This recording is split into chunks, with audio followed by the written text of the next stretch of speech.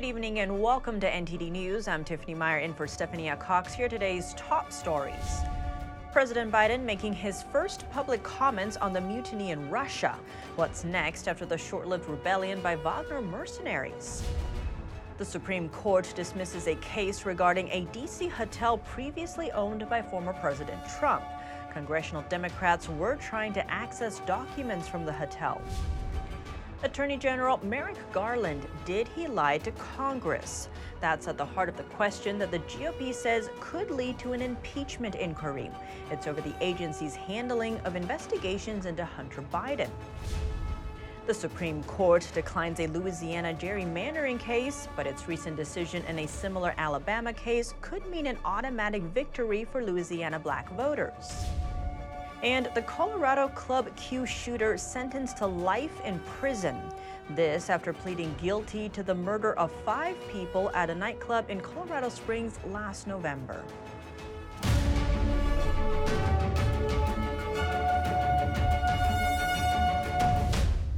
President Biden, as well as Russian President Vladimir Putin, are both speaking out after a short-lived mutiny in Russia this weekend.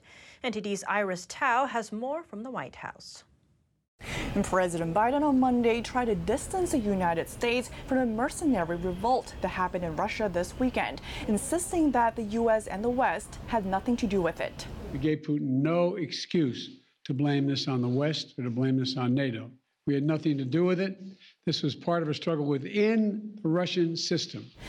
At a Monday event at the White House, President Biden said he talked to Ukrainian President Vladimir Zelensky to assure him of U.S. support, and that he's also keeping in touch with U.S. allies to make sure that we're on the same page and continue to monitor the situation. But when it comes to what's next, President Biden said, but it's still too early to reach a definitive conclusion about where this is going. The Monday remarks mark the first time that President Biden has publicly spoken out after a mercenary group in Russia launched a revolt this past weekend.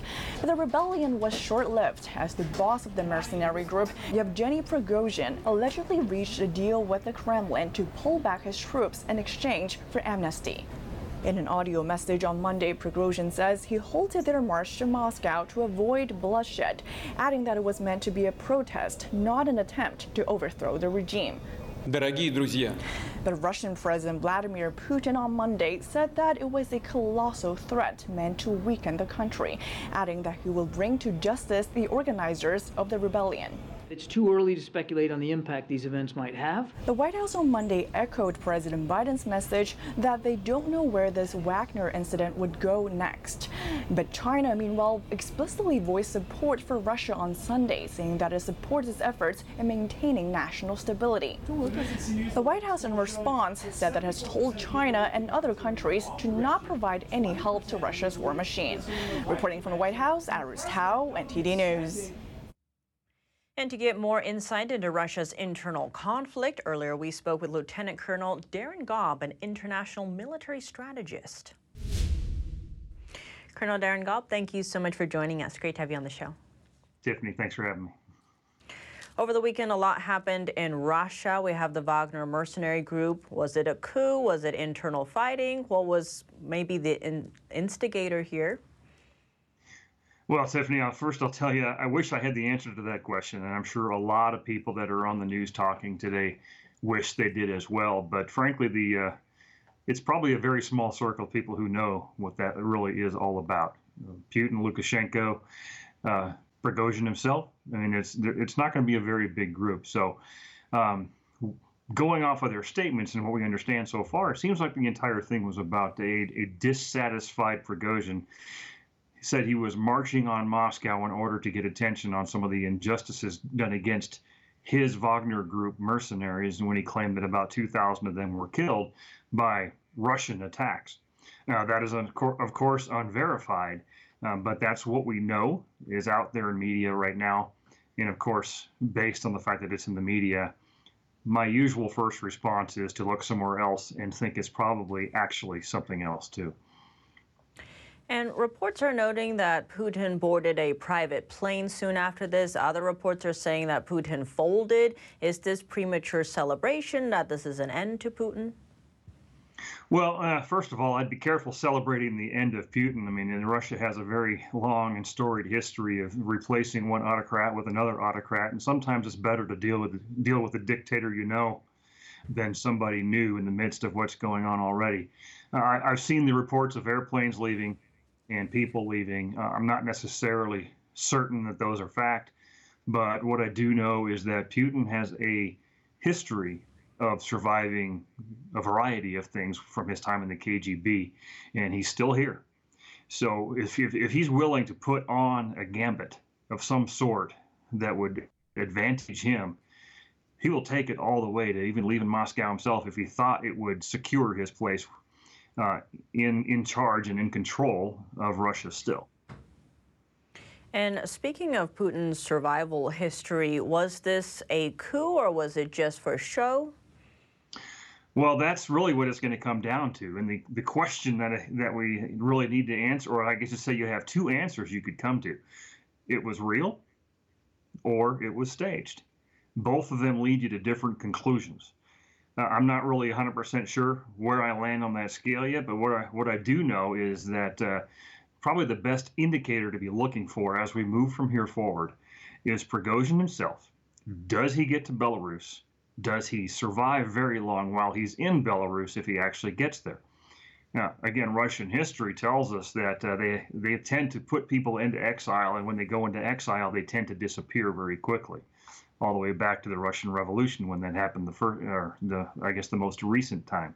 So I'd be very cautious and I would watch Prigozhin carefully.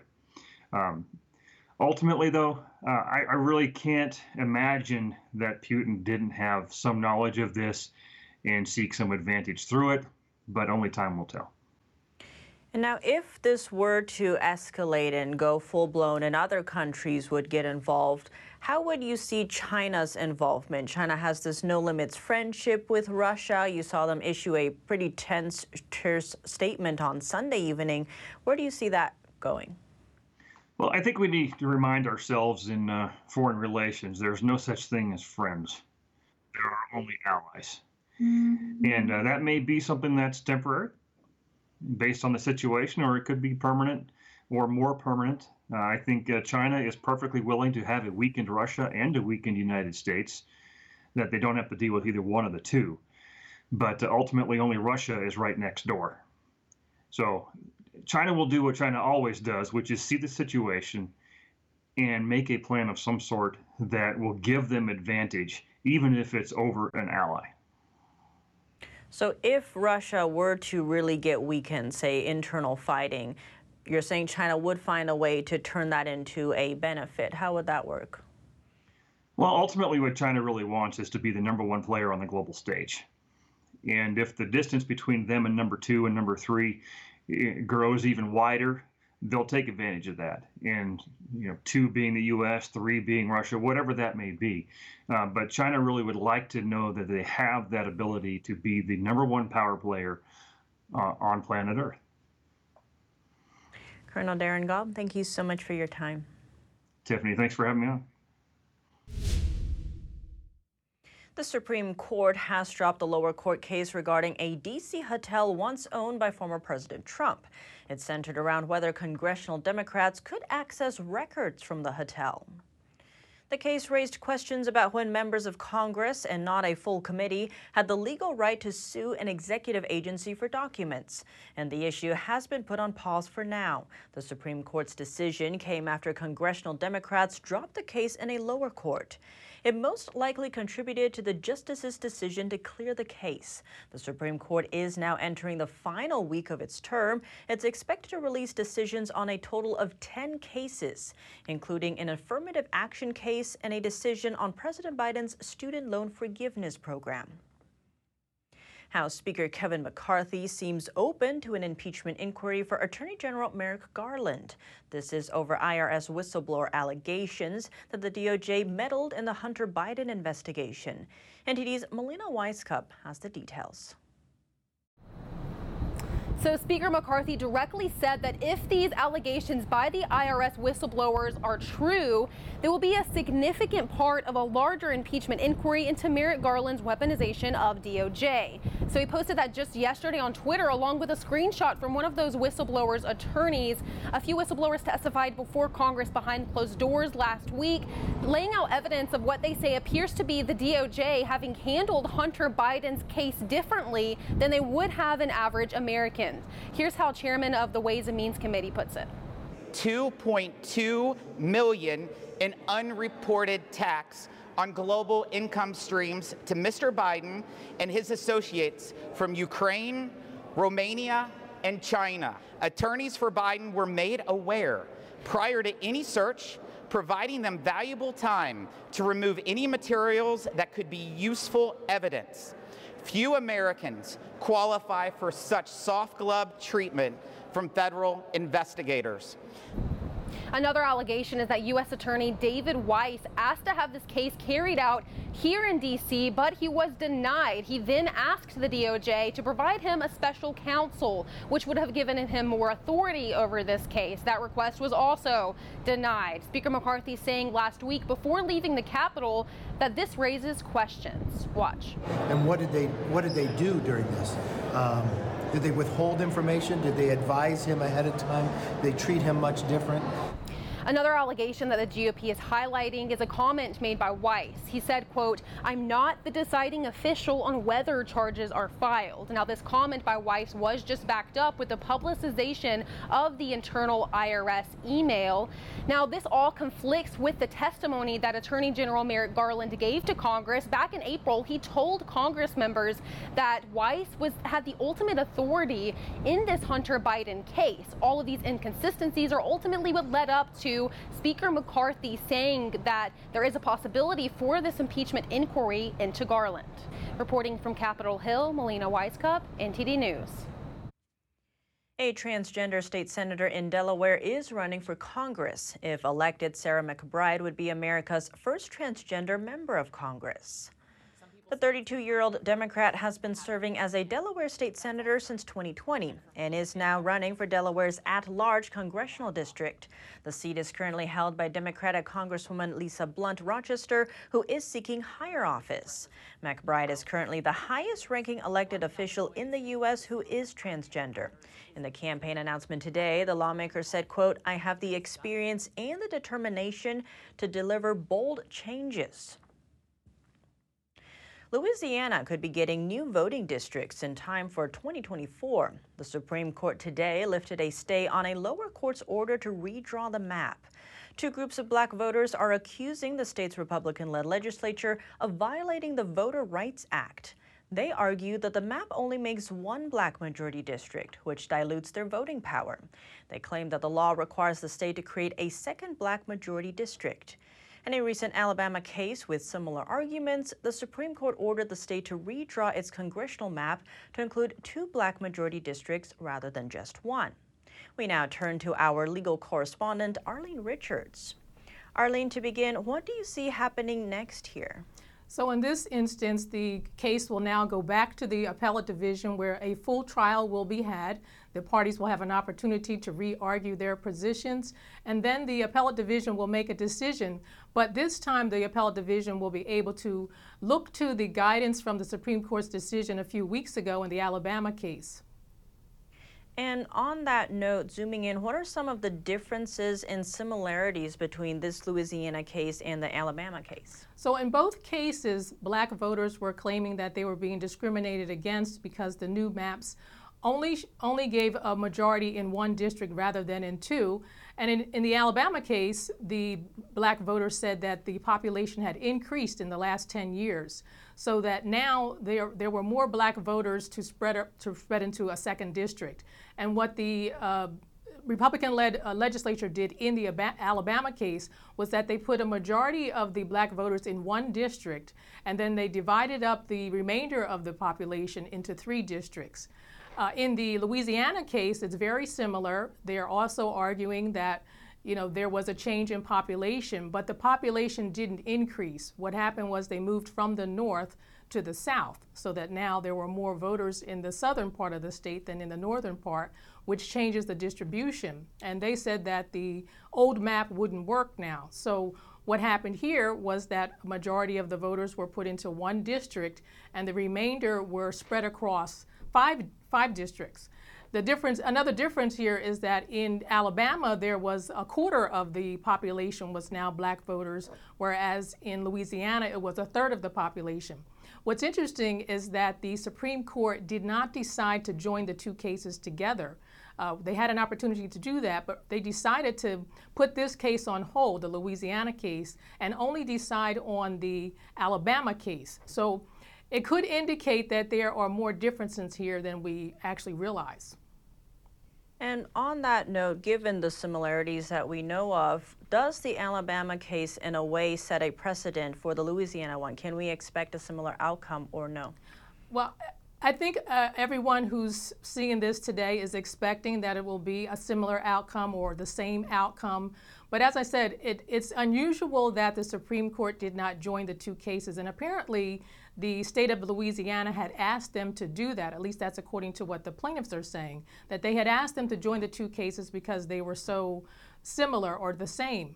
But now Louisiana is arguing that there are some significant differences, and one of them being that the population hasn't changed. They say the population has stayed the same, and that the distribution, I think, for the second half, for the second district, is much spread out a lot more than it is in Alabama. So they're saying that a second district could not be made out of the remainder of the voters because of how much they are spread out across the state. And so they're arguing now that this is not actually the same case, and that the Supreme Court did not address all of the same instances in this case as they addressed in the previous case. And in terms of the voters, what is the impact of the cases here as we head into the 2024 election season? So if the Louisiana case comes to play out the same as the Alabama case, this gives the black voters another district to vote in, and it gives them more power to vote for the candidate that they want, which is likely going to be a Democratic candidate. And if you look at the overall election come November 2024, all of the congressional seats will be open, all 468 in the House and in the Senate. And if these two cases turn into more cases in other states, which is a possibility, then that will give, if the ruling comes out the same, then more black voters will be able to vote for Democrats. And there's a chance that the Republican majority that we now have in the House could turn into a Democratic majority. The Senate could remain a Democratic majority. And we don't know what's going to happen with former President Trump and his candidacy for president. If Biden gets back into the White House, then you'll have Democrats all across the board, and that could mean significant changes for this country. An important story, Arlene. Thank you for your insights. Thank you, Tiffany. The shooter who killed 5 people at a Colorado nightclub last November is now sentenced to life in prison. 23-year-old Anthony Lee Eldridge pleaded guilty to 5 counts of murder plus other charges. Colorado 4th Judicial District Judge Michael McHenry handed down 5 life sentences to the shooter today. Survivors and relatives of the victims addressed the court before the sentencing. And the gunman also pleaded guilty to 46 counts of attempted murder and 2 hate crimes. On November 19, 2022, he walked into Club Q, which is an LGBTQ nightclub in Colorado Springs, and opened fire with a rifle. People at the nightclub later tackled and disarmed him. In addition to the 5 life sentences, one for each of the murder victims, the shooter received 2,200 years in prison on the other charges. Up next, presidential hopeful Ron DeSantis today laying out his first major policy since announcing his run. The Florida governor was in southern Texas talking about immigration. New York City has drafted new rules to try to cut down emissions from pizzerias, and it could cost businesses tens of thousands of dollars. That and more when we return with NTD News.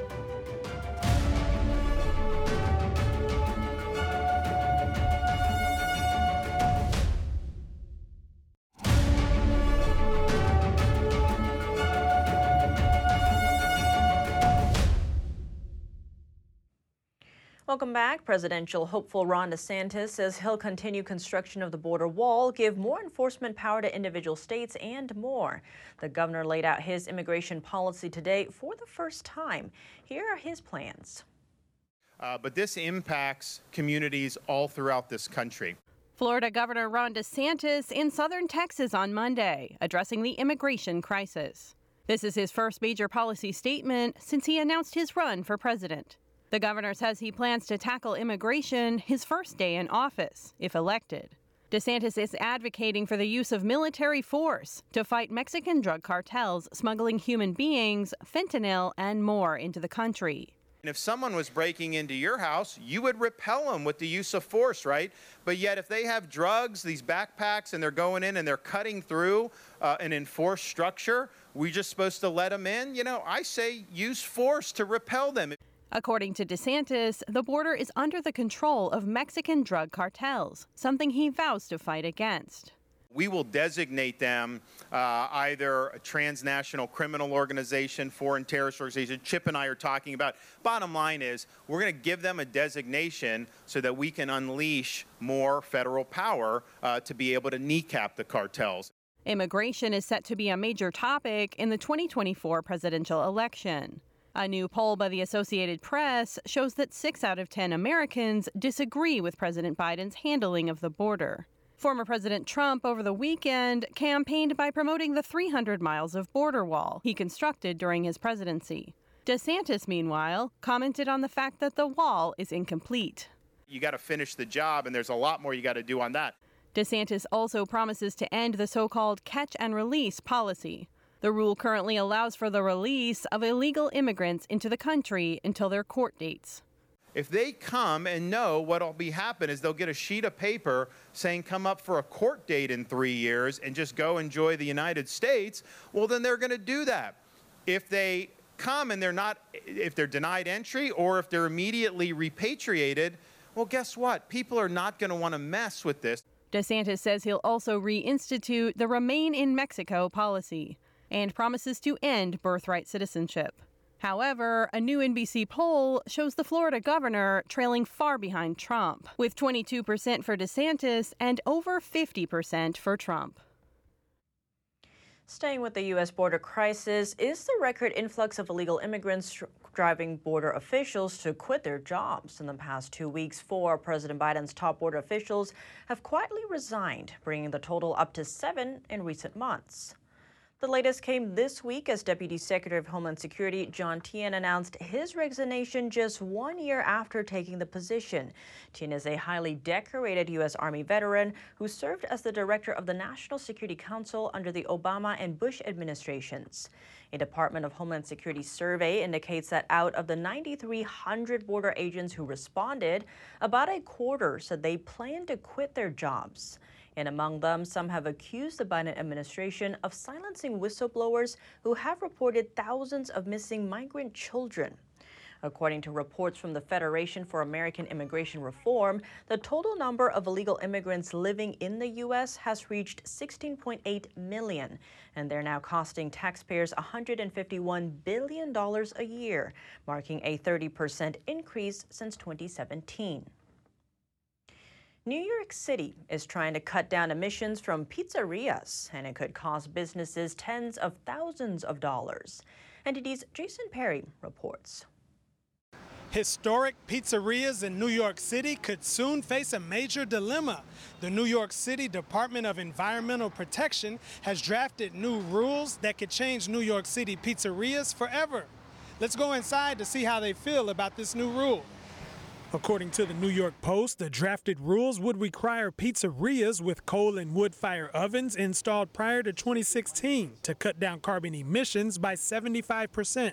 But we want to comply, but we're caught off guard. Frank Santora is a manager at Grimaldi's Coal Brick Oven Pizzeria. Well, I heard at 7 o'clock this morning all about it, and now we have to get some information, get some proposals, if you will, and see what we need to do, and then we comply. If passed, the rule would allow Grimaldi's pizzerias and others to keep their coal or wood fire ovens. But they would need to install a kitchen exhaust scrubber to cut down on emissions, and it could cost tens of thousands of dollars. Anthony Pashina, a consultant at the restaurant, added this. And we got to keep it going. So if we have to comply with the scrubber, we have to comply. Otherwise, if we say, okay, we give up, a lot of people are going to be unemployed. The spokesman for the New York City Department of Environmental Protection said this in a statement, according to the New York Post. All New Yorkers deserve to breathe healthy air, and wood and coal-fired stoves are among the largest contributors of harmful pollutants in neighborhoods with poor air quality. We spoke to some people outside to see how they feel about the new rule. It's worth it for our environment, for sure. I mean, part of me is like, yeah, you have to like prioritize like the environment nowadays, but part of me is like, it must be like taxing for the people that own this restaurant. So maybe they can meet like in the middle. You know, it's hard. I'm still like stuck on the gas stove situation. I mean, to me, it's so bizarre. There's an understanding of what needs to happen, but I think the steps in order to get there are not being considered for the everyday, day-to-day normal business keeper or person, just like person with a gas stove. I don't think cutting down the coal ovens is really going to move the needle. Anything you want to add? Yeah, let's stop the war on pizza, you know? We don't know exactly when this new drafted rule could go into effect, but it could impact under 100 pizzerias in New York City. Jason Perry, NTD News, New York. Over to the West Coast in a North Hollywood pizzeria, something's cooking, but it's not your typical slices of cheese pizza. What LAPD officers recently discovered has caught the whole neighborhood by surprise. Pizza is widely adored as one of our favorite foods, but one shop's appeal quickly fades when illegal operations unfold behind closed doors, leaving a sour taste in our mouths. LAPD officers raided what looked to be a pizza shop located next to an animal hospital in the 7300 block of Radford Avenue in North Hollywood. But instead of pizza pies, the officials found what they described as a super lab where illegal THC concentrate was produced. A local resident told me she has been long suspicious of the store since it was always closed and no one could be seen coming in or out. You can never smell pizza either, by the way. Just because the building was recently done that way, it just looked too secure for, an industrial area like ours. How long do you think it has been running as a fake pizza shop? I would probably say since they've been here, which is probably a couple of years at least. Pictures posted by the LAPD on Thursday and Friday show vats that were used to make cannabis honey oil. Images show several food trays containing what appeared to be shatter, a glass-like THC concentrate. One LAPD officer posed while holding an empty cardboard pizza box that read, "Hot and fresh pizza." The LAPD did not disclose if any arrests were made. Little did this neighborhood know that this warehouse was cooking up a recipe for disaster. Unfortunately, this pizzeria won't be making any hot deliveries anytime soon. Christina Corona, NTD News, North Hollywood. Fox News today announced a major primetime shakeup months after Tucker Carlson left the channel. A variety of hosts are getting new time slots for their shows. Jesse Watters' primetime is moving to Carlson's old time slot at 8 p.m. Eastern Time. Longtime host Sean Hannity will remain at his 9 p.m. hour. Laura Ingraham's show will be moved to 7 p.m. and Greg Gutfield's program will start at 10 p.m. Eastern Time. Both Gutfield and Watters are hosts of Fox's most popular show, The Five, which airs at 5 p.m. The changes will go into effect next month. Nelson data shows that Fox News' primetime ratings have dropped after Carlson's departure. The replacement show, Fox News Tonight, hasn't been able to recapture Carlson's viewership numbers. Coming up, Representative Marjorie Taylor Greene suspects someone was trying to hack into her smart TV. Experts say smart TVs are among the most hackable devices on the market. How can you protect yourself? And arguably the most forecasted recession in U.S. history has stubbornly refused to appear. We'll explore why after the break.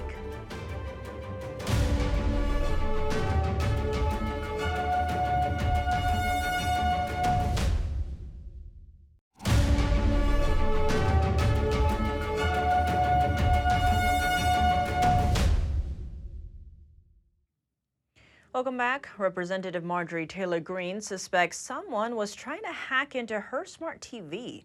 Over the weekend, she tweeted that it turned on by itself and showed someone's laptop trying to connect to it. The FBI says smart TVs are not very secure. What are the dangers and how can you protect yourself? NTD's Faye Corder finds out. Over the weekend, Congresswoman Marjorie Taylor Greene tweeted that her TV turned on all by itself and that the screen showed a laptop trying to connect to her TV. She then tweeted a news article from CBS News about how your smart TV may be spying on you. The FBI says that smart TVs are more vulnerable to cyber attacks in comparison to smartphones and computers. The FBI says that smart TV manufacturers don't make them as secure. Allowing cyber criminals to have access to the camera that's built into the TV, the microphone that's built into the TV or your remote, access to the applications that reside in the memory inside of the TV.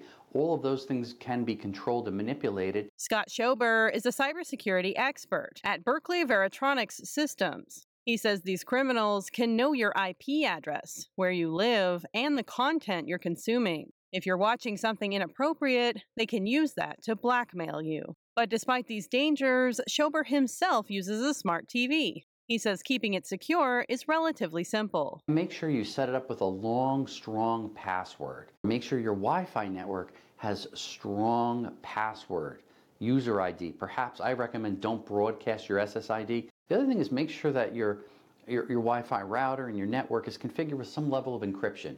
WPA3, WPA2 are both strong encryption standards. Routers have encryption built in, but sometimes you have to turn it on through your computer. Encryption may slow down your internet connection, but it's completely vulnerable when not encrypted.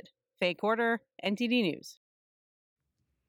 Experts say the smart TVs are among the most hackable devices on the market. If you own one that's over 3 years old, tech specialists say you might want to disconnect it from the internet, turning it into a dumb TV. Some experts also suggest that Greene may not have been the victim of a hacking attempt. They say it's likely, though not certain, that someone connected to her TV by mistake. The U.S. has widely been expected to go into a recession this year, yet it hasn't happened. What are some possible reasons? NTD Business's Don Ma talks to an economic research provider. And here to talk to me about how we have avoided a recession so far here in the U.S., Chief Strategist at Mill Street Research, Sam Burns. You know, we've been talking about a recession since last year. I mean, so far it seems like we haven't actually encountered one. Why do you think that is? Yeah, you're right. It's been a very widespread assumption that from late last year that we'd be in recession any time now, and certainly by now. And according to most all the data, we're not. I think the main reason that people have gotten it wrong is they've been focused heavily on the Fed and monetary policy and assuming that all the tightening that they've done would cause a recession by now. But I think what they've missed or overlooked in some ways is fiscal policy. I think that's really the difference this cycle versus a lot of previous cycles where fiscal policy is actually quite supportive right now and helping to offset the monetary tightening that we've seen from the Fed. And that's, I think, the main reason why we're not in recession now when we might otherwise have been. And to your point, I think one of the biggest liquidity injections into the economy was the stimulus checks during the pandemic. And it takes a while for that money to, filter itself out of the economy, because if one person spends money, it doesn't disappear. It's transferred to another person. So it takes some time. So do you think this will eventually filter out? The economy will eventually digest this amount of liquidity? No, I think you're right. There's definitely been a long sort of lag impact from all the stimulus that was due to COVID. But then the other thing that's happened is we've basically gotten kind of a second stage of it starting last year with all the infrastructure and spending bills and things that the Congress passed. The infrastructure law, the CHIPS Act, the Inflation Reduction Act. Those are all pretty large bills that involved a lot of spending and investment and incentives for companies. And we're starting to now see that kind of filter through into the economy and a lot of companies. So you had the big first wave from COVID, it's just starting to slow down, and then you had a kind of a second wave driven less to consumers and more to businesses from these kind of infrastructure and stimulus-related programs that will probably last for a while longer because they have kind of longer-term impacts. So I think that's what we've had, is we've had a second stage come along now that's also helping to support a lot of corporate activity and investment. And I would like to just point out, I mean, I'm not saying we're not going to have a recession, but if we do, this may be arguably the most forecasted, most expected recession in all of history. But that point aside, manufacturing is sort of in contraction right now, and meanwhile, the services side of the economy is not. I think that potentially is also holding up the economy from going into recession. What do you think? No, you're right. There was a big shift from kind of people buying goods essentially, during and after COVID, when they couldn't go out and do things, use a lot of services. And now it's gone the other way, where the spending on services has really jumped up. A lot of travel, entertainment, going out, all those kinds of things are really seeing pretty strong spending. And I see that when I look at analyst earnings activity for a lot of the companies that are involved in travel and entertainment and things like that. So there's definitely a lot of that going on right now, people wanting to go out and do things that they couldn't do the last couple of years. So from the consumer side, that's very much what's driving spending right now. And the fact that the labor market is still strong and wages are still pretty strong means that there is money available to do that in the economy. So you have a strong job market, and you have some of this kind of corporate infrastructure-led spending. I think those two things are really helping offset the impact of higher rates from the Fed. All right, thank you for talking with me today, Sam. My pleasure. 60 years ago today, John F. Kennedy's visit to West Berlin marked a crucial moment during the Cold War. It was a turning point as tensions between the United States and the Soviet Union reached their peak. NTD's Andrew Thomas has the details on JFK's moving rhetoric. I am proud. American President John F. Kennedy gave an historic, celebrated speech in West Berlin 6 decades ago.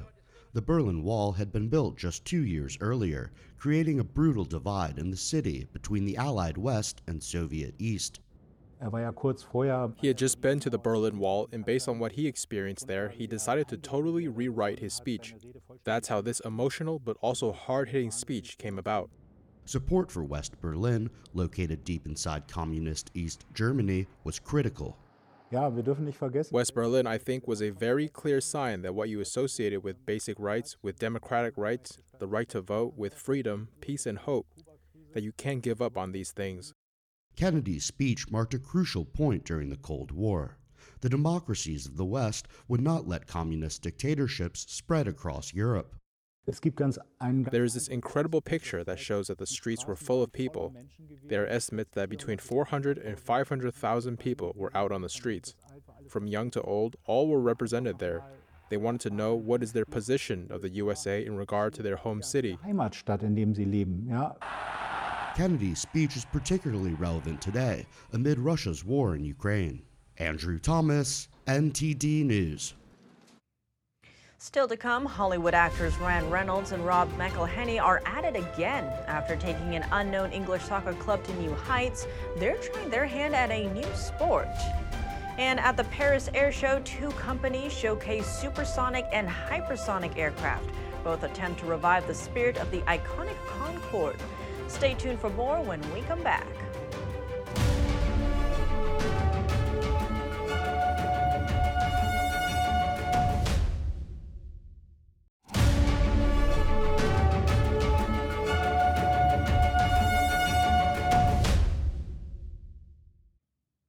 Welcome back, and now for your sports news, we have NTD's Dave Martin joining us. Dave, Hollywood actors Ryan Reynolds and Rob McElhenney, after their successful soccer club ownership, are getting into F1 racing. What can you tell us about this? Yeah, they're part of an ownership group that's purchasing a 24% stake in Alpine Racing. Now, their parent company is Renault. The transaction itself is for approximately $218 million. But I think as owners, they've shown that they bring more than just, millions of dollars to the table. Their positive attention, Reynolds alone, his fan support is huge. They're going to be interested in whatever he does. But they also have a short track record, though, of success. I mean, their 2.5 years with Wrexham was chronicled in the Welcome to Wrexham docu-series, where after 15 seasons, the club was actually promoted to 4th tier status in England. And I think it really showed their dedication as sports owners. And Dave, moving to tennis, Carlos Alcaraz has moved to the #1 in the rankings. That's moving past Novak Djokovic. What's the significance of this? Well, who's #1 is always important, of course, and Djokovic, I mean, he spent more time at #1 than anyone in history. As for right now, it's just going to determine the seedings for next week's Wimbledon. With them at 1 and 2, probably the only place they'll meet at will be the finals. And I think this is good for tennis because the big three, the former big three really, Federer, Nadal, and Djokovic has been reduced to 1 with Federer's career-ending injury and Nadal being out for the rest of the season with an injury. But at least Alcaraz and Djokovic have a bit of a rivalry in the rankings. Now, they've only played twice. That's because Alcaraz is pretty much new to the scene. But if they do play next month, Djokovic will definitely be the favorite. And expanding on that, if Djokovic wins Wimbledon, what does it do in terms of the argument for who's the best of all time? Well, it would practically be the nail in the coffin. I mean, listen, for a number of years, Federer held that title after he passed Sampras in major titles as well as weeks at #1. Nadal eventually caught him in major titles, and then Djokovic passed him at weeks #1. Now Djokovic passed Nadal in titles with 23 early this month when he won the French Open. If he gets this one, that would be number 24. I think at this point, if he does that, it seems very likely he's going to be he'll retire as the greatest of all time. And he's really going to make it difficult for anyone ever to even pass him. I mean, that would be 24 titles. He's still in his prime. And all those weeks at #1, I think he's nearing 400 weeks now. So he's making it very difficult for anyone, let alone Nadal, to catch him.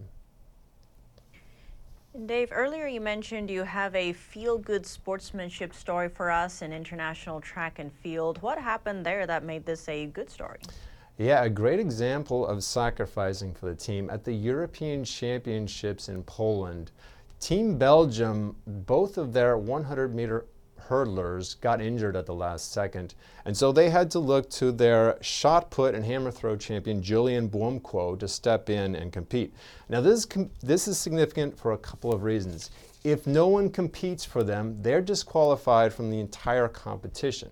But also, as you can see, Błomko is not the size of your average hurdler. You need to be thin to gracefully go over these hurdles. So she went slow, which was the wise thing because you don't want to risk getting her injured, of course. She ended up finishing nearly 20 seconds behind the leader, but she actually finished next to last because one of them committed a false start.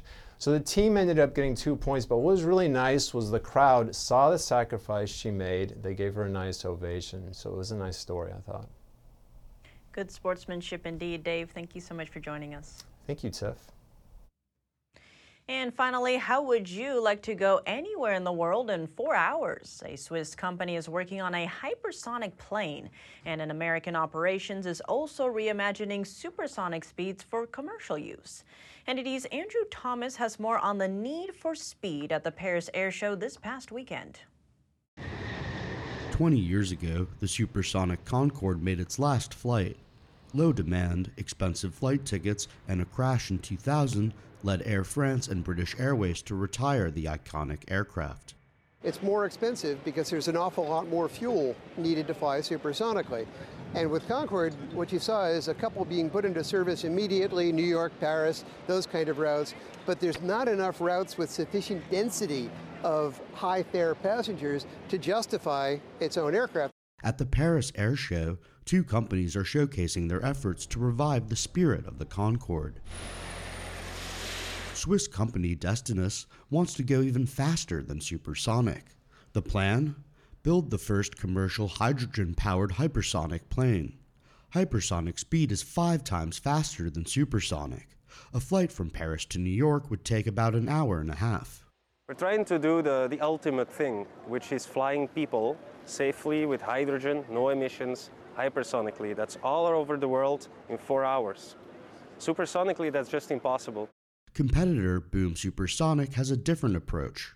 The company's Overture aircraft will be designed to run on 100% sustainable aviation fuel.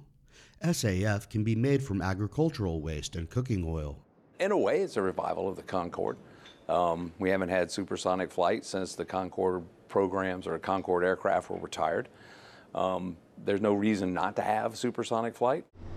Despite dreaming big, these companies still face a major hurdle. The idea of a reborn Concorde equivalent sounds good in theory.